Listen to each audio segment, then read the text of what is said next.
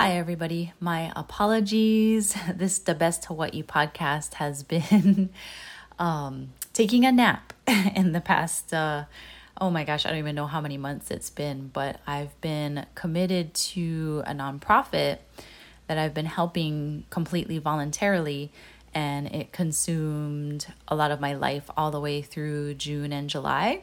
So I am happy to say that I am raring to go and bring the podcast back. So a topic that I wanted to talk about, which I noticed has been making the news lately, is since COVID, or even during COVID, there were incentives for people to move to Hawaii. And now the kind of trend that I'm seeing, in terms of like articles and blogs and on the news, are people advising folks not to move to Hawaii. So let's talk a little bit about this. I am a Keiki Oka'aina, conceived, born, and raised from the islands. And I can understand where people are coming from in terms of moving here and thinking it's paradise.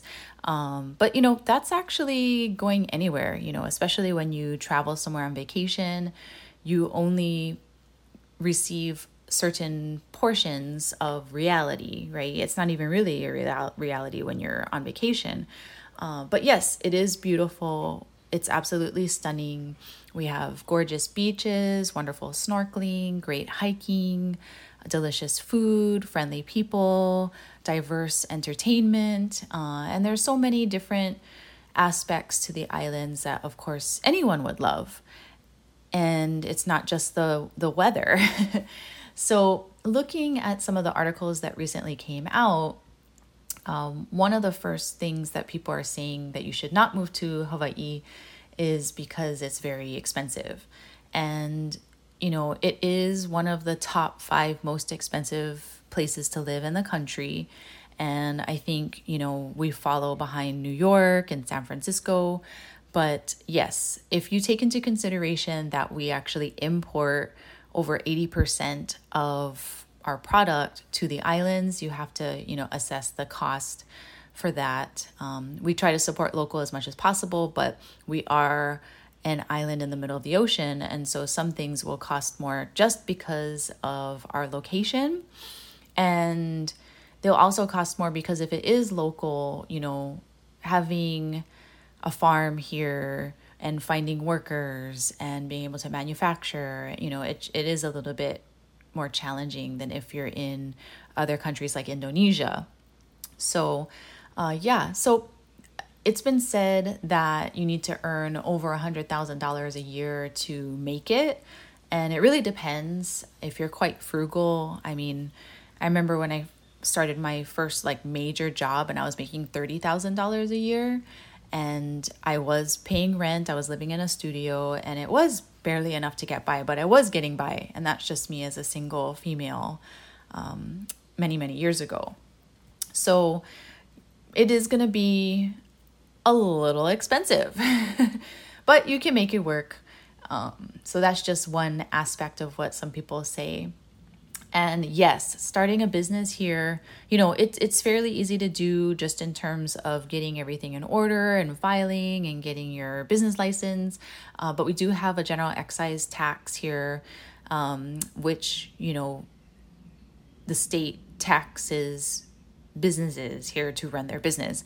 And I didn't realize that we were unique in doing that until I was sending clients on the mainland an invoice, and they're like, what is this additional tax here? And I was like, oh, I didn't realize. But yes, it is, a bit more costly if you're going to be a business owner, just in terms of the taxation. Some people have criticized our public education, and I'm not really going to touch that. I am a product of public education. I went to Kilauea Elementary School, and I also went to Kapa'a High School, and those are rural Kauai public schools. And I was in AP classes in high school and was quite challenged. I still don't really test very well though, but there are some private schools that excel, and we have a lot of very well-known celebrities that have attended those private schools. And some people have really criticized the quality of the public education here. But it really just depends on where you live and the school that you would like your child to attend. Another reason some people say it's a little bit more challenging, this is going to be economical as well, is the pay is a little bit lower than the national average, despite the high cost of living. And, that's not the case for every single employer. I know some people pay more or double minimum wage. So it really just depends on what you are seeking in terms of employment. And also, first-time home ownership is nearly impossible. That is true. I can attest to that. Buying a home or land or anything of the like in Hawaii is really challenging. You're looking at $1 million for a house, and it's kind of crazy. Affordable housing is not even that affordable. And so a lot of locals will continue to live at home, up until their 30s, 40s, and 50s. Because that's just so much more sustainable, and then they end up inheriting the house. So they say that the median price for a single family home on Oahu is just under $1 million, and for a condo it's over $600,000. And so that is actually 100% correct. It is quite challenging. Another reason that people complain is the traffic. And, it was interesting during COVID time, we saw a reprieve from the traffic and it was quite wonderful. But now school's back in session and work is back in session. Traffic heading westbound or anywhere, anytime after 3:30 p.m., which is our pauhana or after work traffic or after school traffic, can be quite congested. You have to give yourself about an hour or so to kind of get anywhere. And I feel like that's kind of similar to any metropolitan city. In LA, it takes you an hour to 2 hours to get anywhere. So it really just depends on what you're used to. But yes, as with any place in the world, traffic can get pretty congested and heavy.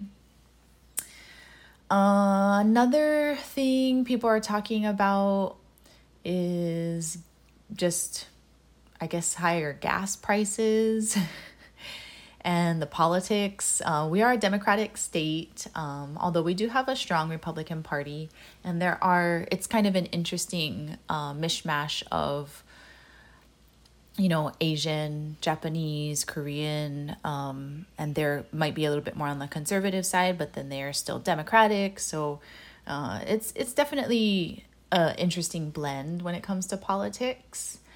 But another thing that people have spoken about is if you are Caucasian, meaning if you're white or if you look white and you move here, you may feel some discrimination. And that is true. I actually grew up being raised by my haole or my white mom. And even though I was a brown baby and a brown kid, and I was super, super dark in high school because I was on the swim team, people called me a dumb haole. And that is just a part of racism. And there's racism all over the world. And it's interesting, you would think that in this diverse melting pot of cultures and races that we would be ultimately very accepting. But yes, if you have blonde hair and blue eyes, and you go surfing at a locals only kind of surf spot, there's a pretty good chance that you're going to encounter some kind of shocking or cultural shock when it comes to encountering people in the water or on the beach, because you have become a minority. And so that is definitely something that's very interesting to see. But on a personal note, I can say that there are going to be a lot of Hapa babies moving forward, because we went to a baby first birthday the other day, and there were like 6 babies that were half Asian and half white, and they're just beautiful, and there's lots of blended families happening.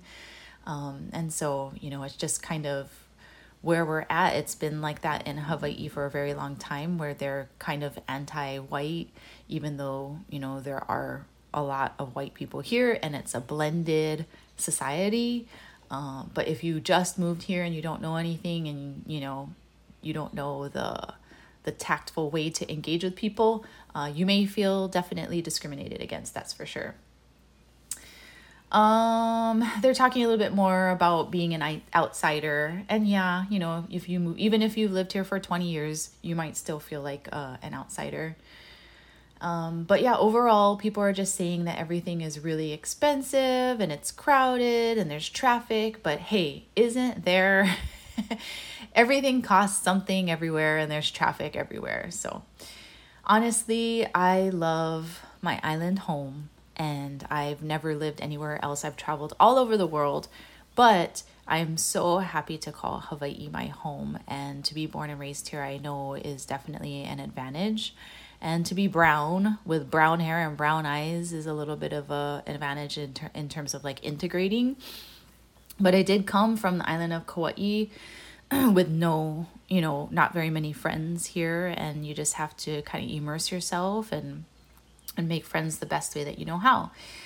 So for those people that are advising others not to come here or not to move here, totally understandable. But I think it's going to be a situation that people will encounter anywhere, any place that you've moved to for the first time and you're not a majority. So those are my 2 cents. You can take it or leave it. Stay tuned for more episodes of The Best Hawaii. I'm back and producing more segments. I'm also going to be launching a new series called Hidden Gems in Hawaii. And the premise is where I go and visit some of my favorite hole-in-the-wall hidden gem eateries and showcase some of my favorites, and maybe sometime down the road, some of your favorites too. Thanks for tuning in. Aloha.